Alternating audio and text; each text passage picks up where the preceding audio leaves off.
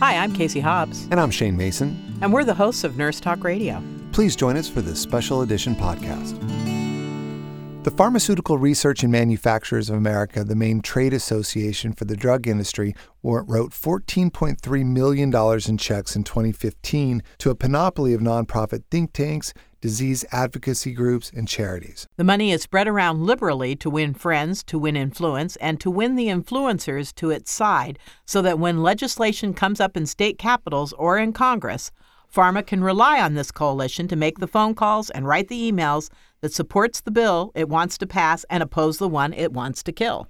Here with us to talk about this and follow the big pharma money trail is Tarbell journalist Randy Barrett. Randy wrote the inaugural story for Tarbell, a new nonprofit, reader-funded independent journalism project.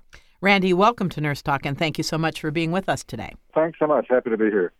So the headline of your article is How Big Pharma Keeps Drug Prices High. So give us a quick little overview of your piece and what you found.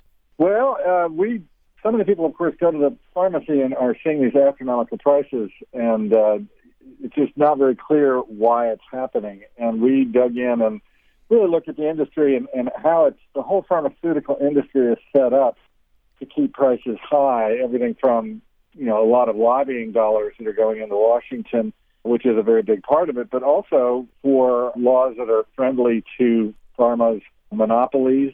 Pharma has monopoly power in America because it can charge what it wants for new drugs because it's a closed market, and pharma has made very sure, working through Congress, that drugs cannot be imported from outside the United States to help equalize the market. So that's one of the big things pharma has done over the years. And the other thing is it's made sure the government can't negotiate for Medicare drugs in Part D. The government is an enormous buyer of drugs, pharmaceuticals, but can't negotiate with the drug industry by law.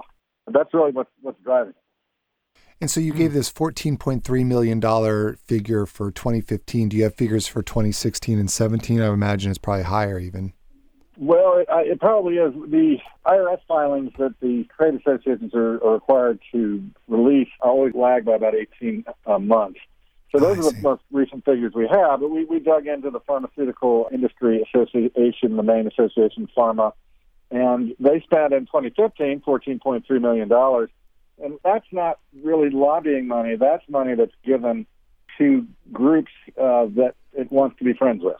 So it ranges everything from local civic groups to national advocacy groups like NAMI, National Association for the Mentally Ill, to cancer, American Cancer Society.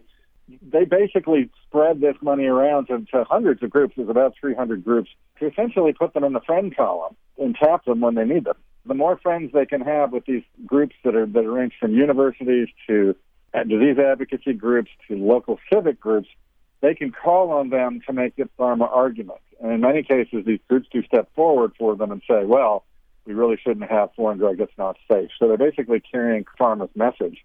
And also what's very important is pharma gives money to groups to keep them quiet.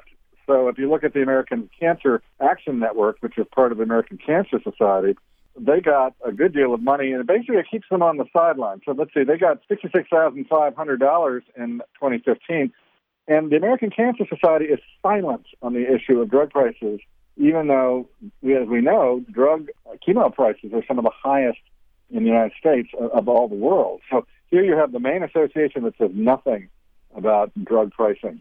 The same is true for NAMI, the National Alliance for the Mentally Ill. They got $100,000 in 2015, and they say nothing on the drug price issue, and some of the antipsychotics are among the highest priced.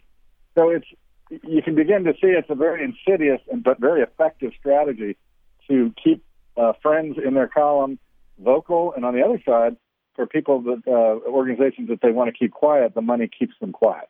So, Randy, both Republican and Democratic lawmakers take money from Big Pharma. What about the legislative groups and then the senators and Congress people that are taking money as well?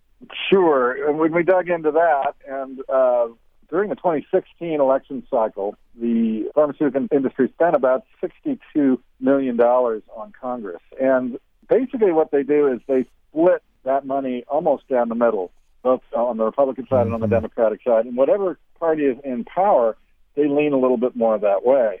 But they're very careful to hedge their bets because they never know when the other party is going to come into power. Right. So now we have a Health and Human Services czar that's the former CEO of Big Pharma. How do things look now? Well, that's interesting. Alex Azar came from Eli Lilly. He spent 5 years there as the president of their U.S. division. And during that time, critics point out they raised the price of their insulin drug and several others 3 times. So, this is a guy that not only knows about raising drug prices, he has raised drug prices as a pharmaceutical industry CEO. So here we have him now, head of the HHS. Critics say this is, like putting Dracula in charge of the blood bank. His advocates say he's qualified, and I think he is. He did spend time as an undersecretary during the George W. Bush administration. He's the first drug industry chief of HHS in American history.